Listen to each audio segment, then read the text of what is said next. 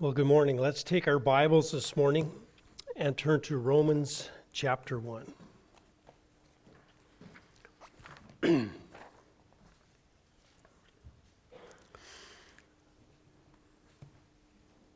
Romans chapter 1. And our text this morning will be verses 28 to 31. But we want to put this in a bit more context, so let's begin back at verse 16. As we want to continue the flow of thought with Paul this morning.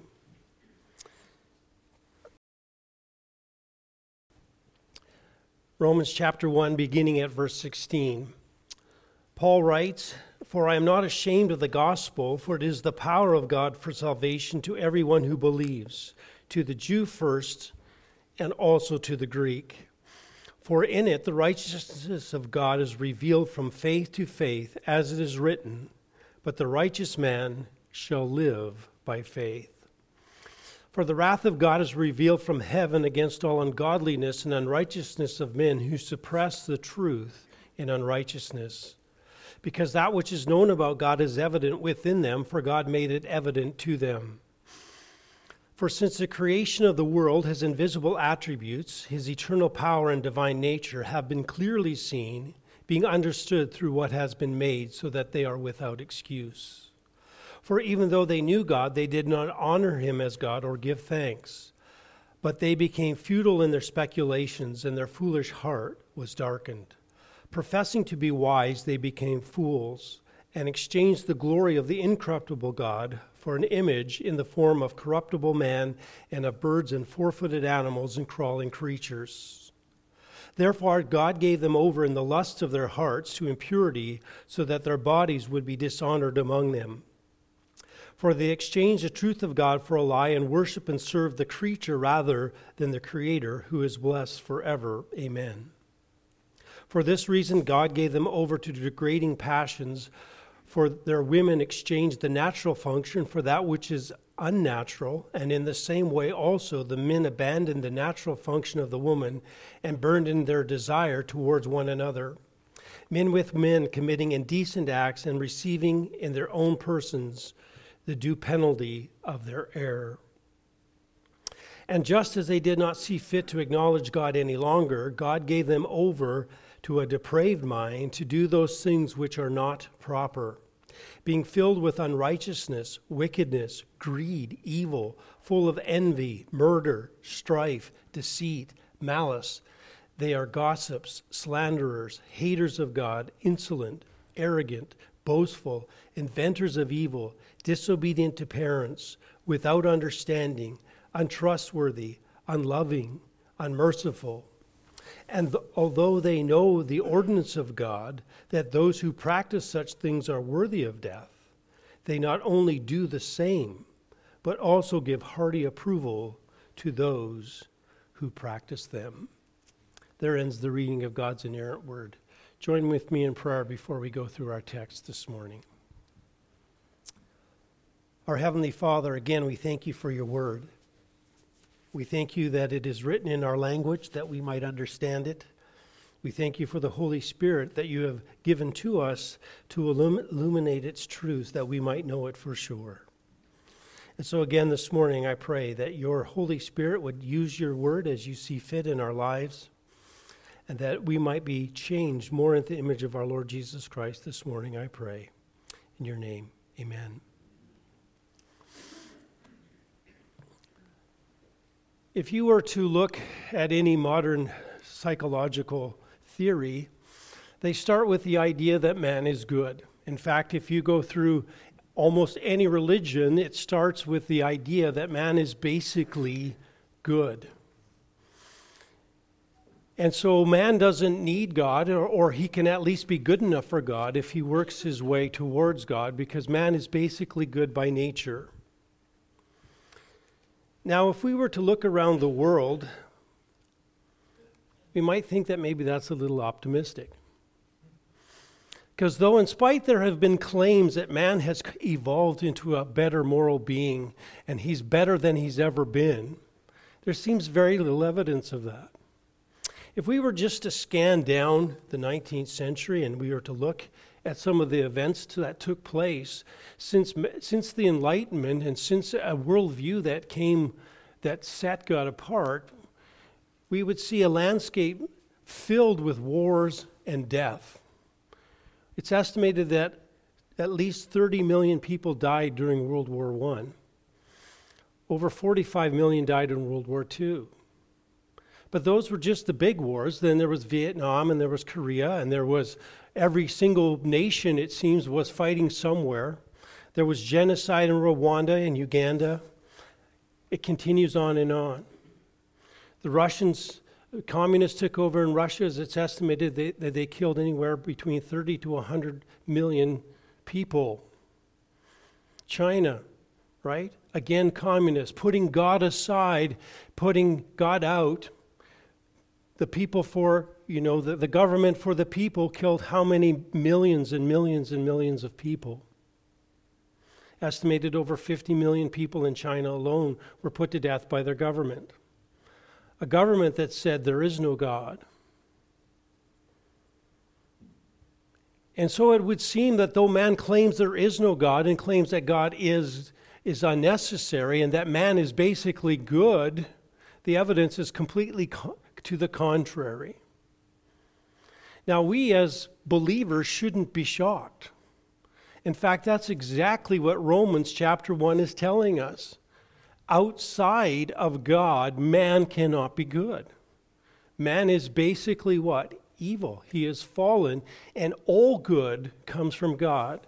God is just, God is right, God is holy, and only in relationship to Him, in obedience to Him, and empowered by Him can man actually be good.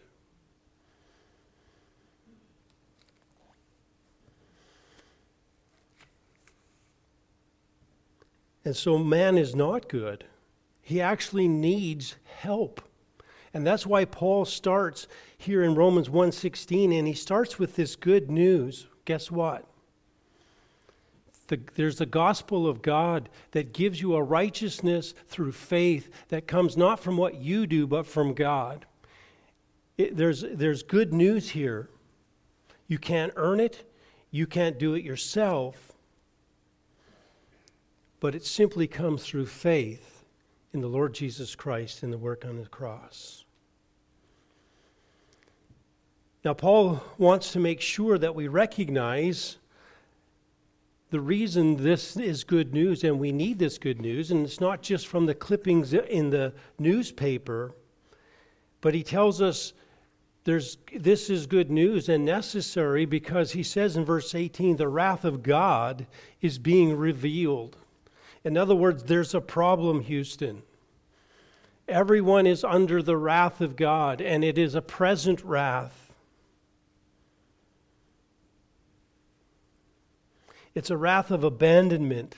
It's not an eschatological wrath here, but it is a present day wrath where God abandons people to their sin. And 3 times within this text, Paul says God gave them over. He gave them over. Therefore, God gave them over to lust in their heart, to impurity. He gave them over to, first of all, sexual sin. He abandoned them to their desires. And so the acceptance of sexual sin in our culture is actually evidence of what God's abandoning individuals and the culture as a whole. Secondly, he said God gave them over to degrading passions. He's speaking here in chapter 1 specifically of those pagans or people who do not worship the true God, who do not even identify Him, but worship other gods or other things. And he said he gave them over to what? To degrading passions. And those degrading passions, he says, is homosexuality. This is the expression that he says of these degrading passions. And every pagan society outside of Islam has accepted this as part of society. And he says the acceptance in culture and society of this is actually a sign not of being modern, not of being inclusive, but actually a sign of God's wrath of abandonment. Now today we discover a third way that pagans experience God's wrath of abandonment, and that he's abandoned them to a depraved mind. A depraved mind. We see this in these verses 28 to 32. Now, Paul is going to really show us, we're going to look at three things this morning about the depraved mind. We're going to see the reason for the depraved mind, the punishment of the depraved mind, and the consequences of the depraved mind. Now, first of all, the reason for the depraved mind. He begins by explaining the reason behind it. And he says, and just as they did not see fit to acknowledge God any longer. Now, this expression, just as, gives a correlative relationships here. And he's saying, just as they abandoned God in their knowledge, God what? Gave them over to a mind that is depraved. In other words, it's like sitting on a teeter-totter. If you sit on one end, what happens to the other end? Well, I guess it depends who's on the other end, but let's pretend it's empty, right? And so he says there's a natural correlation between God's wrath of abandonment and sin. You sin, you sit on this side of the teeter-totter, boom, just expect the other side's going up. God's wrath of abandonment will come. It's in relationship to exactly what you do. You sit on the teeter-totter, it goes up. You sin, God's wrath is going to come. His retribution will come. Now, the clause in our text here is translated, they did not see fit to acknowledge God. Now, that sounds pretty bad. All right, that sounds pretty bad. But it's worse, if we take a literal reading of the Greek here, it sounds even worse. And I want you to listen to this. They did not approve of God to have in their knowledge, or to have in knowledge. They did not approve of God to have in their knowledge. In other words, they sifted. They sifted and they thought, and they went about and they thought, and they said, is God worth it? And ultimately they said, he's unworthy. He's unworthy to have in my knowledge. They didn't approve. They didn't want his ideas in their mind. This word here really is a strong word for knowledge. And the idea is that it is a experiential knowledge. And they said, we've understood something about God, but we simply do not want to know him experientially. We will not honor him, and we will not give thanks. We refuse to do that. We will not acknowledge him. He's not worth being in our minds.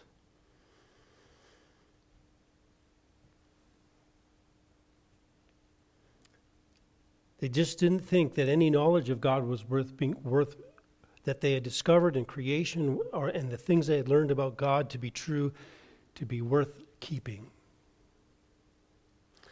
Now, that does not mean that every single arrives at some crisis point in his life, where he comes to a crisis point in his life and just goes, well, you know what? I've added it all up after all of these years and I reject it. But the idea here is he either looks at the evidence and rejects it and consciously decides to go against it, or he may simply never recognize the true God. He looks at the evidence intentionally and he overlooks that evidence and simply because he wants to embrace false gods. In other words, he's so busy going towards his idol and the things that he desires, he simply will not give thought to it. And in that, he doesn't see God being fit. And so he wants to embrace false gods. And so the reason the depraved mind is because the pagan simply does not think that having the knowledge of God and doing what is necessary with that knowledge is worthwhile, and he simply rejects it. He does not want God in his mind. Now, secondly, that leads us not only the reason for the depraved mind, but the punishment of the depraved mind. Now, Paul describes for us here the punishment of the depraved mind. Notice verse 28. And they did not see fit to acknowledge God any longer. There's the reason. Here's the punishment.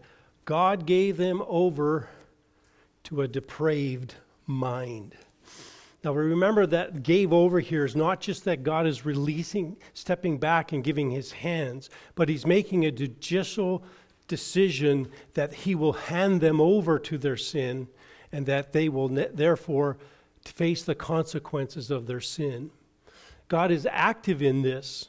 As one writer said, he lifts his restraining hand and gives them a little push. Okay? It's the idea that he decides, okay, this is what you want. I make the decision to withdraw. Now, having said that, that does not make God responsible for their sin. God is simply allowing their sinful nature to take its course. There's a wordplay in verse 28 in the original, and it's not in all of our English translations capture it, including the New American Standard. So let me read it in such a way that you get the wordplay. Wordplay, it says here, just as sinners tested God and rejected him, so God gave them over to minds that were tested and found faults. All right? Or we could read it this way. They did not approve God, so God gave them over to a what? A disapproved mind. That's the idea. They didn't approve God, and therefore God gave them over to a disapproved mind. God now does not approve of their mind. So God gives a sinner over to unapproved mind. What does that mean? It means that their minds became quite unable to make trustworthy moral judgments. Douglas Moo puts it this way: people who have turned from God are fundamentally unable to think and decide correctly about God and his will. Only the work of the Spirit in renewing the mind can overcome the deep-seated blindness and perversity. Only the work of what? The Holy Spirit. This is why it's necessary for God to be sovereign in salvation. Man is blinded and given over to his depraved mind. And again, the idea of a depraved is that of standing the test. The term was commonly used of metals that were rejected by refiners because of impurities. Impure metals were discarded and depraved, therefore came to include the idea of worthless and useless. And God says, I've given you over to a useless mind. For anything of spiritual value, your mind is worthless and useless. So they become spiritually depraved, worthless, and useless. Listen to the prophet Jeremiah as he speaks of the unbeliever. He says this: they called them rejected silver. Isn't that interesting? He calls them rejected silver because the Lord has what? Rejected them. They rejected God. They refused what they knew. God calls them what? Rejected silver. They are depraved. The mind that finds God worthless becomes what? Worthless itself. It's debauched, it's deceived, and deserving only what? Divine wrath. So Paul says, here's the reason they wouldn't acknowledge him. Here's the punishment, the depraved mind. And now he moves on here in verse 29, or the end of verse 28 and into 29 and 30 and 31, the consequences of the depraved mind. So Paul explains the consequences of the depraved mind, and he begins by giving us a summary of the consequences. Look at verse 28.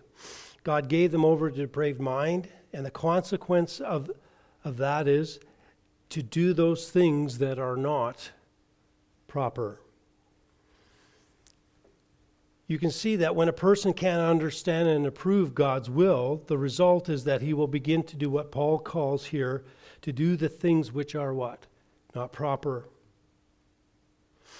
Now this is a technical expression among the Greeks to describe actions that were morally wrong. There was the idea, just in a figurative expression, of doing what is contrary and opposite, namely to the light of reason, the reflections of prudence, and the dictates of conscience. In other words, it was against everything that man was created to be and everything that he should be doing.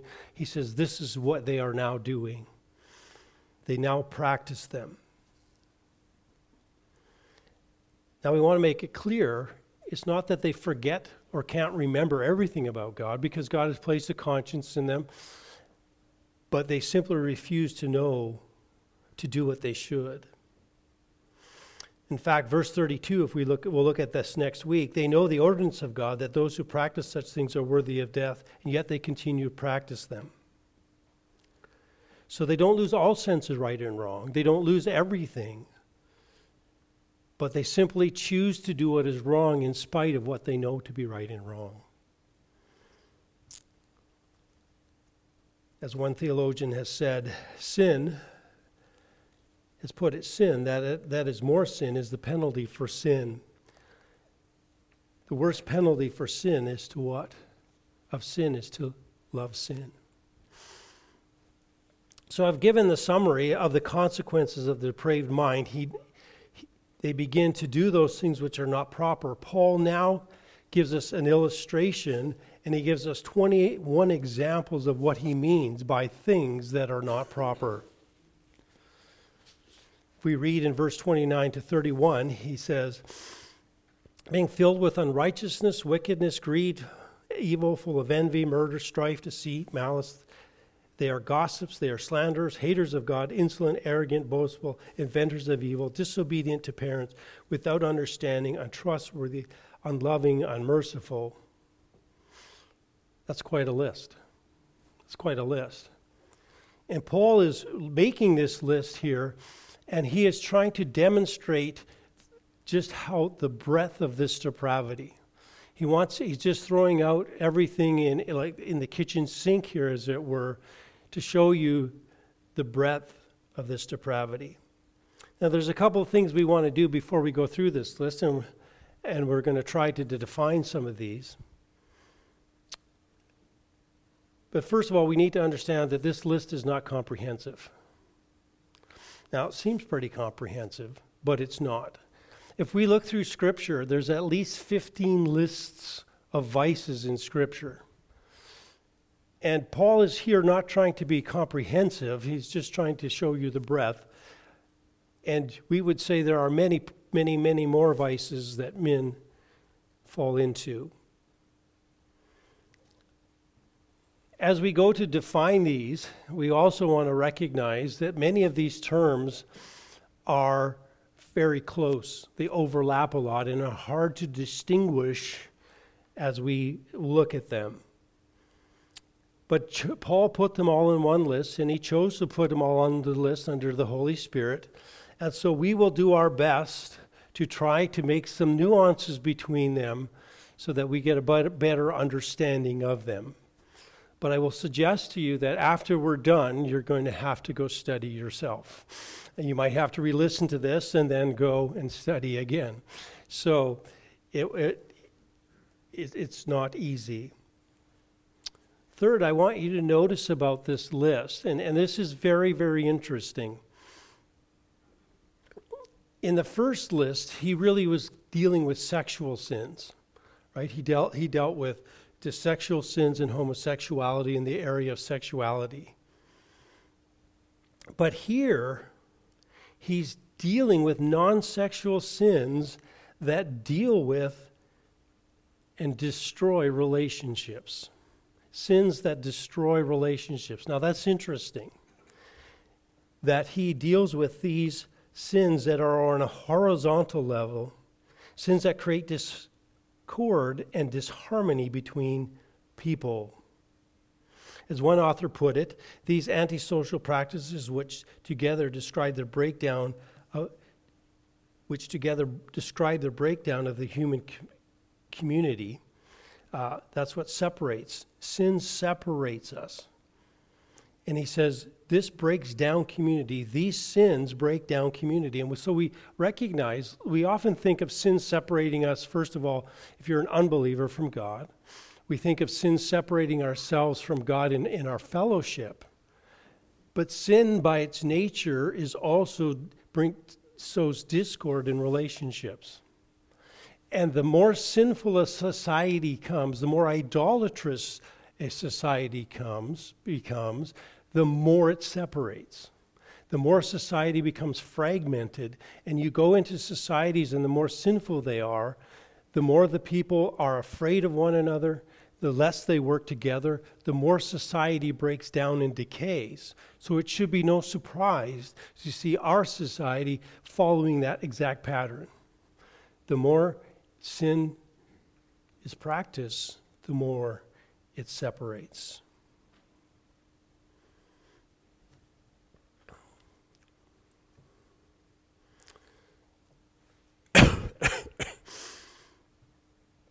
Now, Paul has a simple structure here, and we're just going to follow it.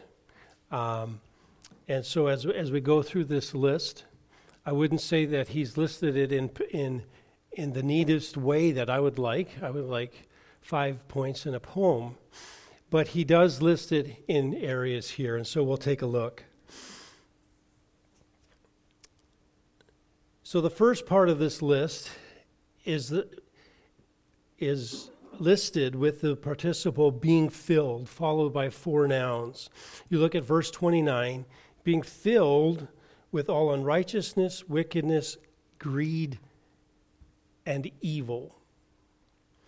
Now, what unites these words is that they are all general words for evil. They're not a specific word among them. They're general words. Notice he introduces this with the word being filled. Being filled with it makes it clear that the pagans don't pursue sin half-heartedly. It's not that these are rare. Instead, these sins permeate their hearts and lives. We could say this is like being filled with the Spirit, except they're being filled with what? Sin. They are absolutely controlled by these evils. Now, as I mentioned, it's hard to make distinctions, but we will do our best to nuance these. First of all, there is unrighteousness. We met this verse back in verse 18. For the wrath of God is revealed against all ungodliness and unrighteousness of men. It really speaks of violating the law, a departure from the standard, and so not fulfilling God's law. It's a nonconformity to God's law in our thoughts, our words, our actions. We simply do not conform to God's law. Now you'll notice this little word being filled with all. The word all means unrighteousness at every level. There's not some parts of you that are okay. Some parts that aren't unrighteous, not part of you that is not, shall we say, disobedient to the law. It permeates every part of you.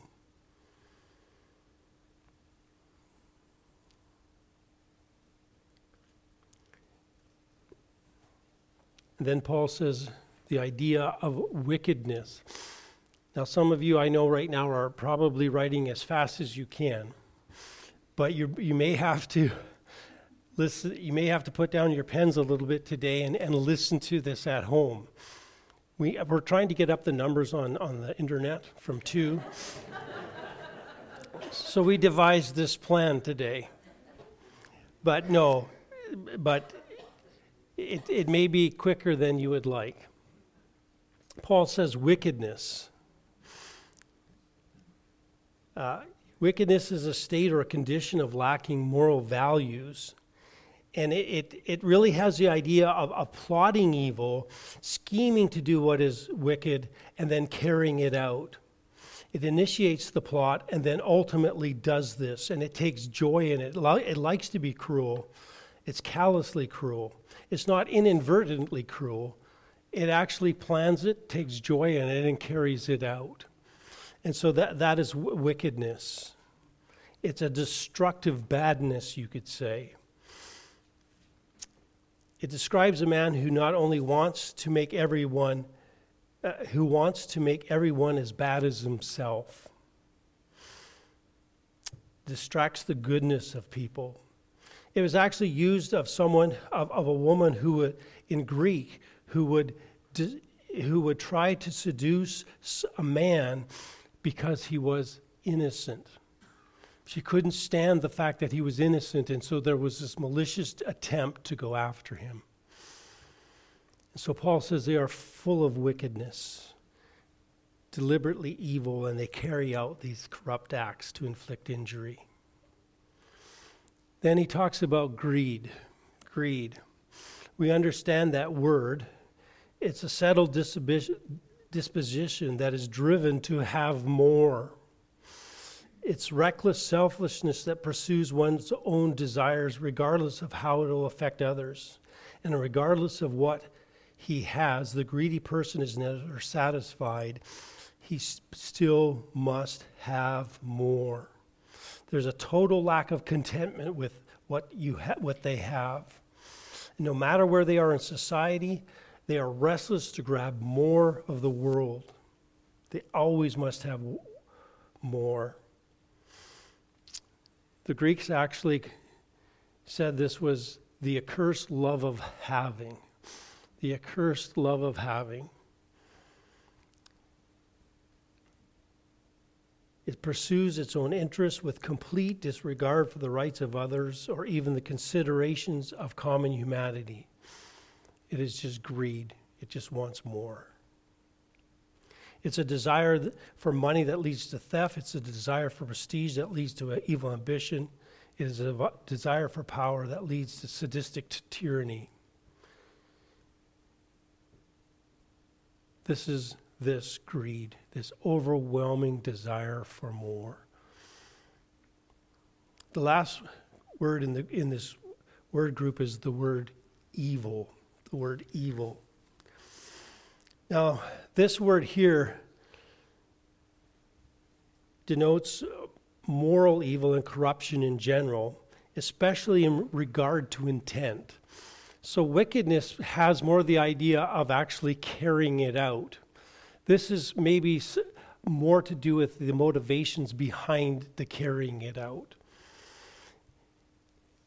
It could be this, it's especially in regard to intent, could be translated mean-spirited.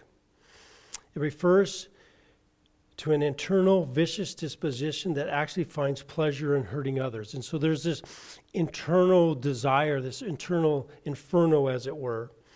It pertains to the sin that is deliberate and determined. It may reside in the heart for a long time before being expressed outwardly. And it may, in fact, never be expressed outwardly. Therefore, it includes the many hidden sins that only the Lord and that individual are aware of. So it has more of an inward, this is that inward desire. It may not even express itself, but the intents are there. And Paul says the unbelieving pagans are filled with these general expressions of evil.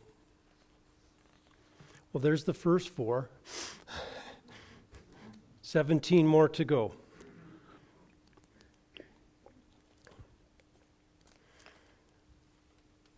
Now that brings us to the second part of Paul's structure here. And he gives us the word full of, followed by 5 nouns. Look together again at verse 29. Full of envy, murder, strife, deceit, and malice. What unites these words? These words describe envy and its consequences. So this is really about the sin of envy and how it expresses itself. Now notice again, full of. It means that sin permeates the pagan's life. This is its character. It's like pouring into a cup and it's pouring over the top. It's full and it's pouring over. This is characteristic of who they are. They're thoroughly characterized by these behaviors.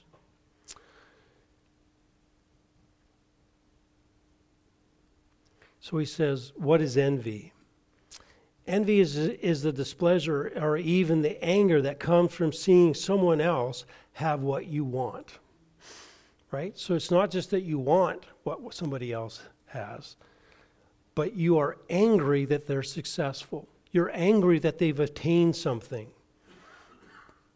If you can't have it, you don't want them to have it. There's nothing worse than you not succeeding is someone else succeeding, right? We just can't have that.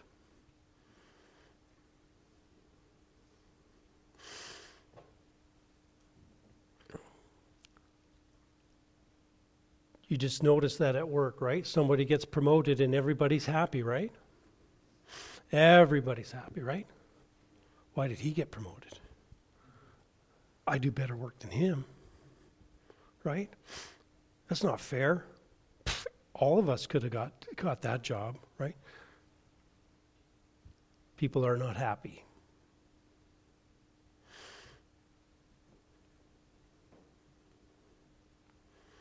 So he said they are full of envy. They don't want anybody else to have success. They don't want anybody else to have anything. This is why sinners have a hard time getting along with one another, right? They're not even happy when, things float all boats. They want their boat just to float a little higher, a little higher. Now, the second word in this group is murder. Murder. That might surprise you. But murder, as you know, is taking a life of another. Scriptures allows the taking of a life in war, self-defense, and capital punishment. But all other taking of life is called murder and is sin against God. It's a destruction of God's image in another person. Now notice that murder is connected with envy. Why? They don't seem to connect. They connect amazingly well, however, because murder is often the direct result of what? Envy. Why should you have that? I want that, and I'll kill you to get it. Go back to the first murder recorded in Scripture. Why did Cain murder his brother Abel? Because he was envious of the response that he got to his sacrifice from God.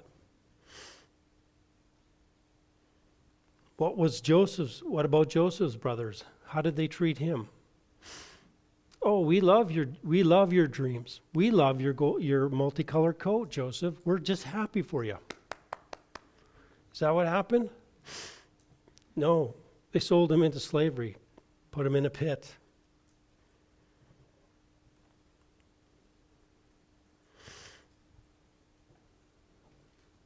Why was Jesus delivered over? Why did the Pharisees deliver Jesus over?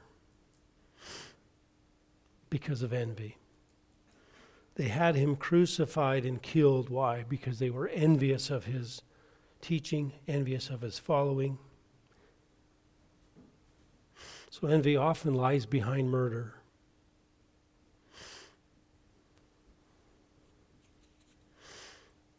Murder is often driven by envy.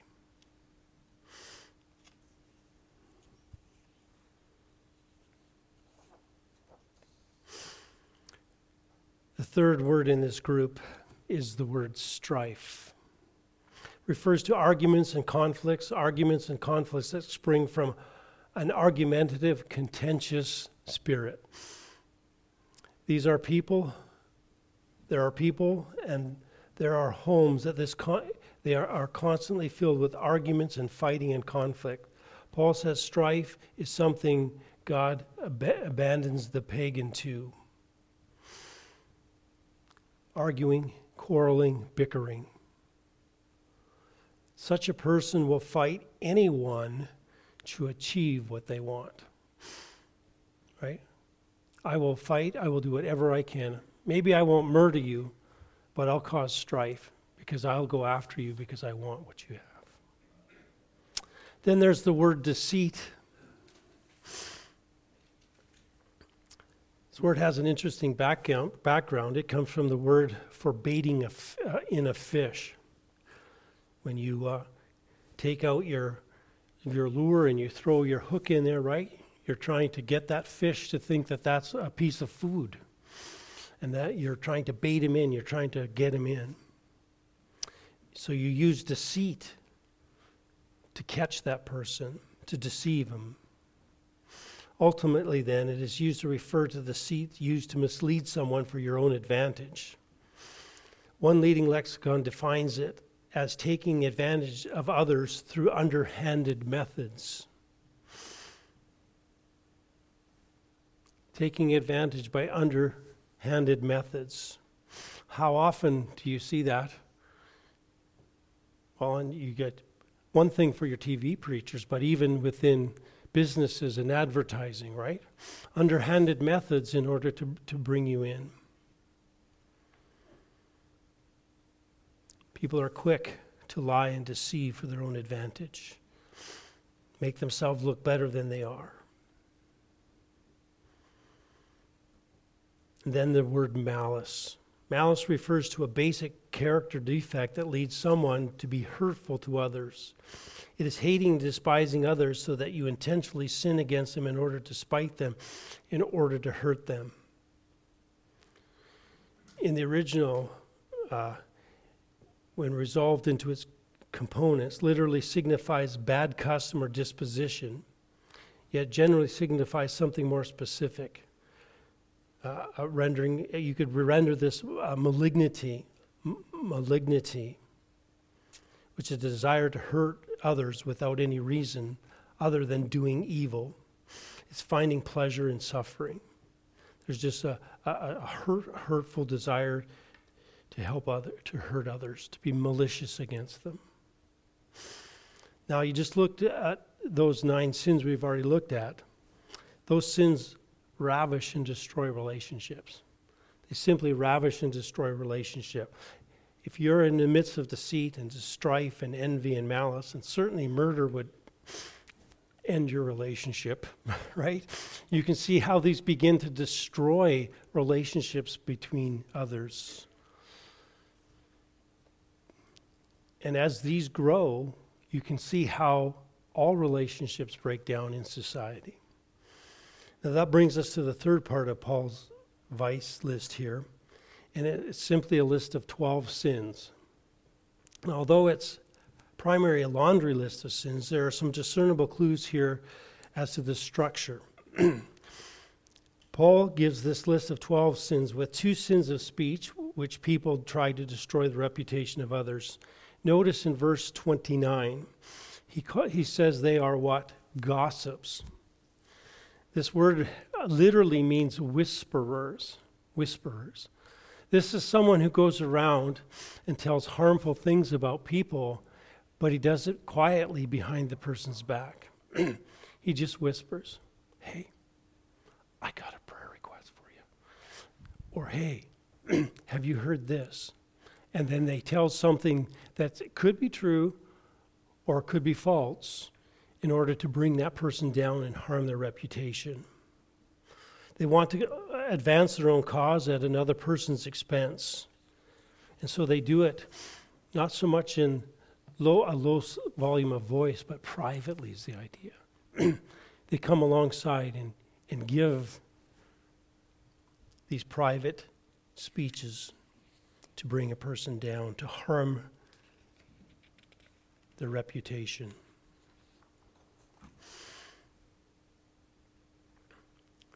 And then he says in verse 30, slanderers. On the other hand, these are those who speak evil of others, but not secretly, but openly. They want you to know, and they're happy to broadcast to whoever in front of you, everywhere, happy to say bad things about you. They let you know what they think, and they slander you at every opportunity, at every turn. They know what's happening. And so the idea here is that they will just do it publicly. Now, in some ways, this is a little bit less than the gossip, because at least you know it's coming, right? The gossip's doing it behind your back and secretly. At least the slanderer is doing it to your face. But again, you can see how all of these are going back to the person. Do you notice that? All of these exalt the person who's doing them. They're all about the person who's doing that. Now remember, we said God is giving the people over because of their what? Idolatry. Their idolatry. And we said at the center of idolatry is what? Self-worship. Self-worship. So it should be no surprise that these sins are all about what? Self. All about self. No wonder they're destructive in relationships, because how can you be thinking of others if you're thinking about you? Now the next line is a list of 12 sins. Paul moves from sins of speech to 6 sins related to pride. Now notice the first. He says they are haters of God. Haters of God. This is the most egregious expression of pride. It is openly and willingly and defiantly rejecting your Creator and rejecting God and saying, I will not recognize Him. I will not have Him over me. I despise Him. I will not have my Creator over top of Him. I will not bow my pride to Him. This is a man who hates God. He knows, and he's defying Him. God is the barrier between him and his pleasures, between him and self-rule, and he simply will not allow God to rule in his life. He will gladly eliminate God. For to him, a godless world would be one where he would have liberty and license to do as he pleases. And so he literally despises God because he will not have him rule over him. The next word on this list to do with pride is insolent. This focuses really on the actions of pride. This is a person who doesn't simply feel pride inside. This is a person who acts out his pride by treating everyone as if they were below them, right? We've probably met someone like that. Hopefully we're not that person, right? Someone who just thinks they're better than everybody else. They just think that everyone else just got the short end of the stick when it came to brains, social skills, etc. They think that they're the king and you're the slave. You're a peon to advance their cause. Hendricks says they treat others with contempt as if they alone amount to anything and all others amount to nothing. Right? I'm the best. Then there's the arrogant. Arrogant focus on thoughts of superiority. Okay? The arrogant person may come across as the most humble person who acts out his pride by treating everyone else. He might be the most humble person in the world. They may never act it out, but in their mind, the arrogant person truly believes that no one is equal.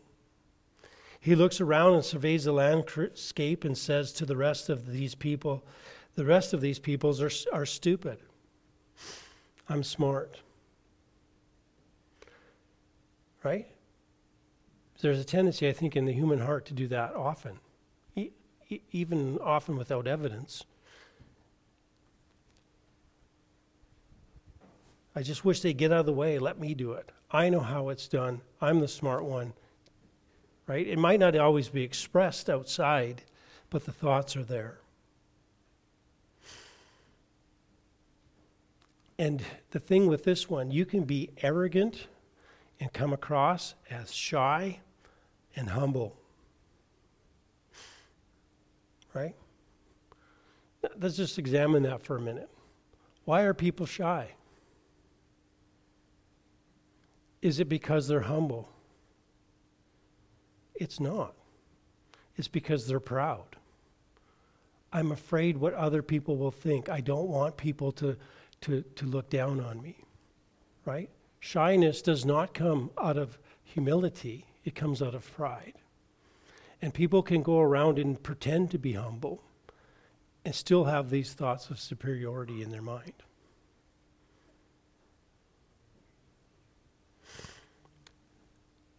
Next word is boastful. Focuses on the words of the proud person, right? This guy we tend to know.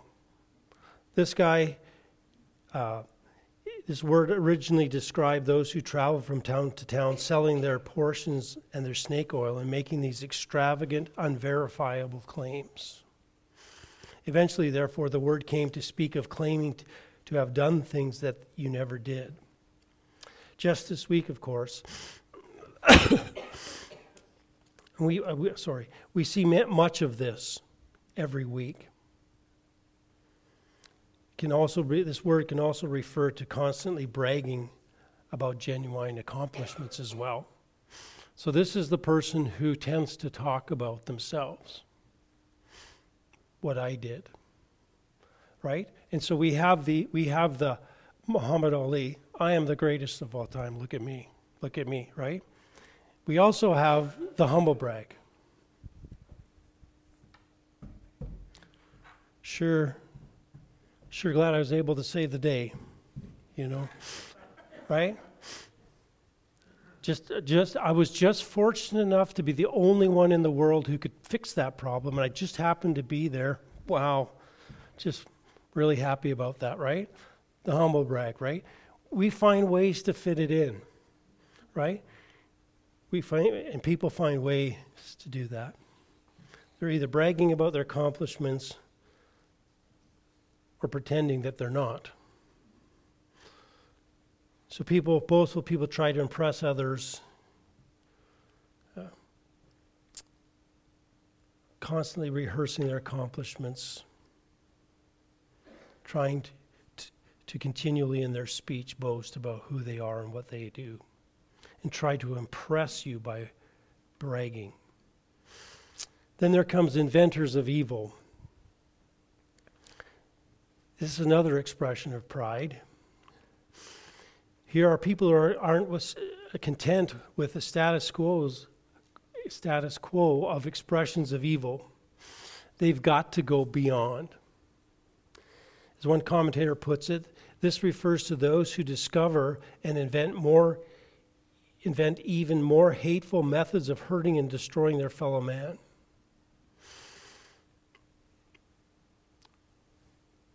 They're inventors of evil.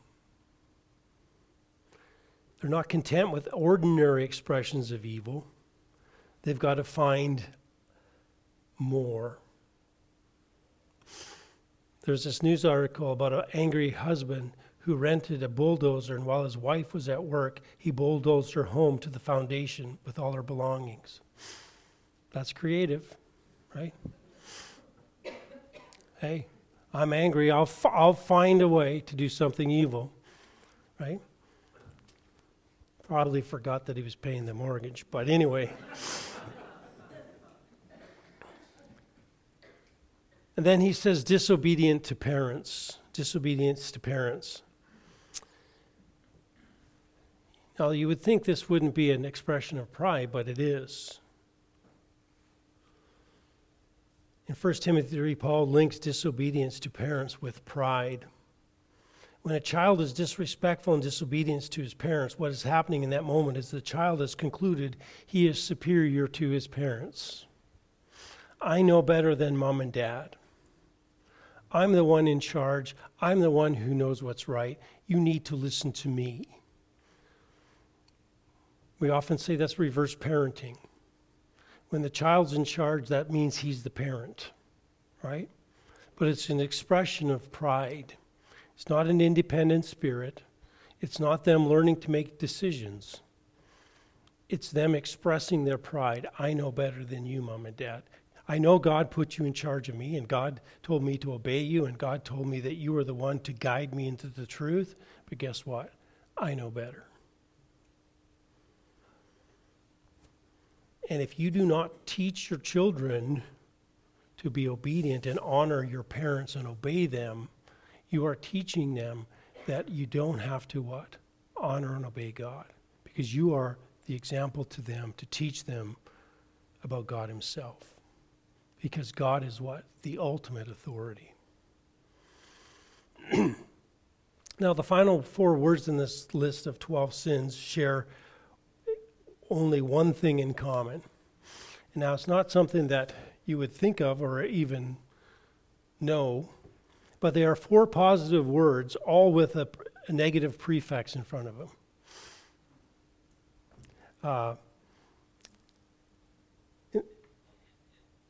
So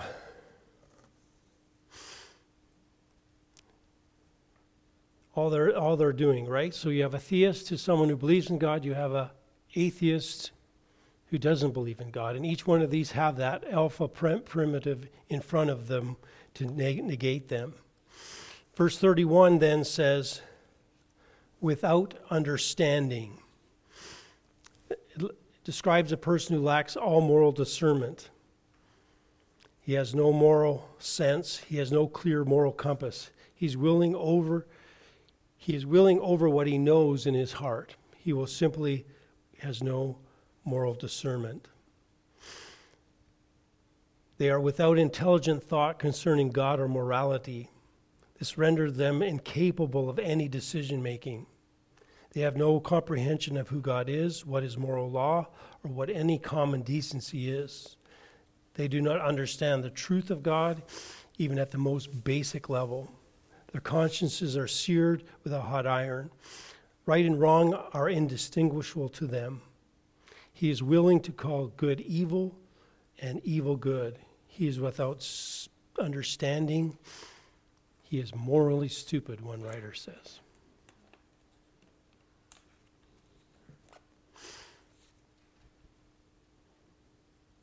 Secondly, he says they are untrustworthy. This literally means covenant breaking. It describes those who don't keep their word, don't keep their promises, don't keep their agreements, don't keep the covenants that they make. These people who are guilty of the sin are completely comfortable in this. They make agreements and break them because it's not convenient for them. We see this every day. We see the promises made that are broken. We see the marriage vows that are destroyed, the business contracts that aren't worth the paper that they're written on. Even treaties between countries where they deceive one another. These people are without principle, doing whatever is most expedient to fill their own selfish desires. They are simply untrustworthy. Their word means nothing. Notice again the next word in verse 31, unloving.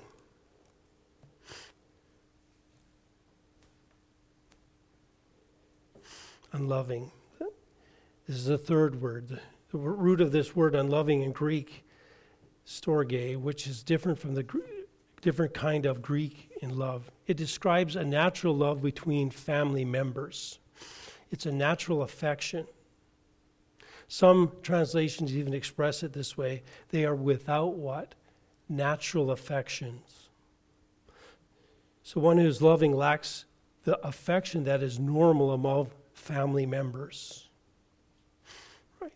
Simply, there's a natural love that God has given us for our family members. This is why we actually even love each other in the church, because we're in the family of God. But there's a natural affection between children and parents, sometimes between siblings, right?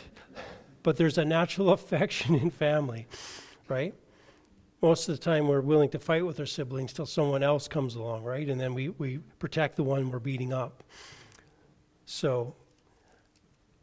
But there's no natural affection. In fact, this would be the sin behind the Romans' practice of infanticide, right? They thought that it was natural for you to kill your deformed baby. It was just something that a good person did. Now, before we get on the Romans too far, this is tragically demonstrated in our culture today, is it not? Through abortion. A tragic lack of a natural affection, unloving.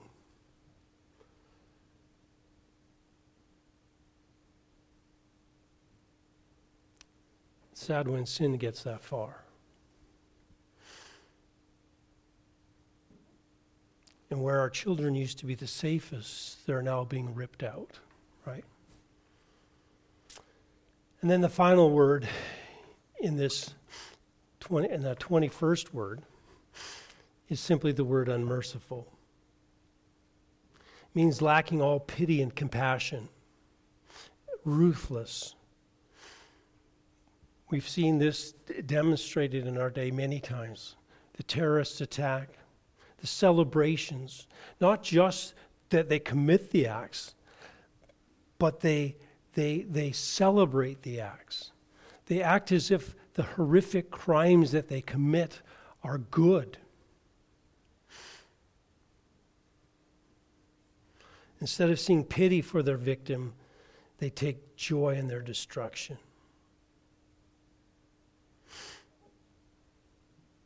Now it's interesting. We sometimes are stunned by these atrocities, but there's another side to this, and that's not just that we perpetrate, that these crimes are perpetrated, but we see these crimes being perpetrated and we stand back and watch. There's an apathy that comes. We saw that with the story of the Good Samaritan, didn't we? They went on by. And there can be a sense of being unmerciful where we simply are refusing to help those who are in need, those who are in trouble, who refuse to get involved to help the victim. That's being unmerciful.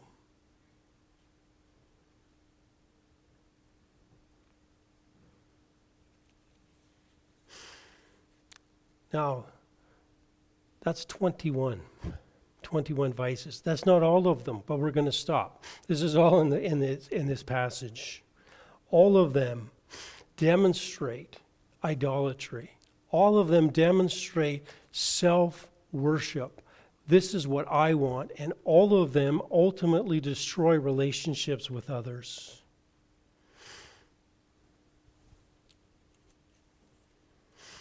And as we slip into more idolatry, as we slip into more sin, God is going to continue to what? Abandon our culture, abandon our nation, and abandon the individuals in it to their sin. The only hope for this is what? Revival. The Holy Spirit. Regeneration. This is what turns this around.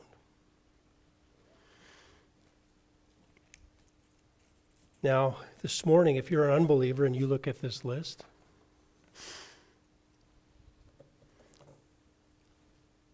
you might look at this and recognize that many of these things are part of your life. They're a regular part of your life.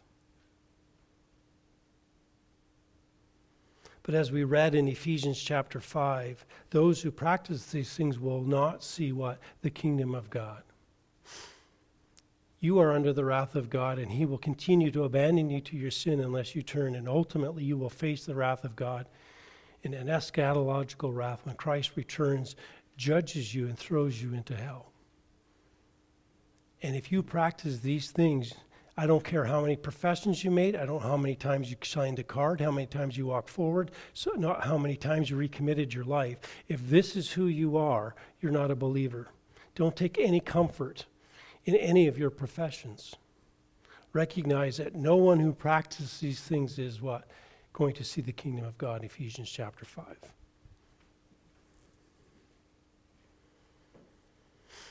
Now, if you're a believer today, you see these sins. You recognize that these are sins of what? Pagans, of unbelievers. They're not to be part of your life.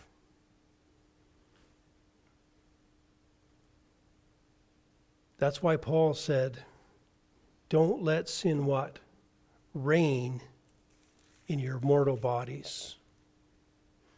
Don't let sin reign in your mortal body. You must not give license to these sins in your life. You must examine your life. You must see these things, and you must what? Eradicate them. You must ask the Holy Spirit to change you, to give you the fruits of the Spirit, and to remove them. Now we recognize that these sins are part of our lives from time to time as believers, right? But this is what we've been saved from. And we recognize we're not perfect this side of heaven. But one thing that it should do is drive us to our knees in gratitude for what he has done for us, and to recognize that we live the Christian life not because we're awesome, not because we have great abilities, but because of the grace of God. And we live in grace. Take joy that we walk in the grace of God. So today, let's walk in that grace. Let's close in prayer. Our gracious Heavenly Father, again, we thank you for your word. We thank you for its clarity. We are again reminded of your hatred of sin, and that you not only hate sin, but you also hate the sinner, and that you will throw the sinner into hell. And I pray that we would never take sin lightly in our lives, and we would recognize the danger that the unsaved are in, and that we would share the gospel, and that you would be merciful, and recognizing it takes a work of the Spirit for this to be turned around. And so at that point, we just give you all praise and honor for salvation and the glory that you so richly deserve. In your name, amen.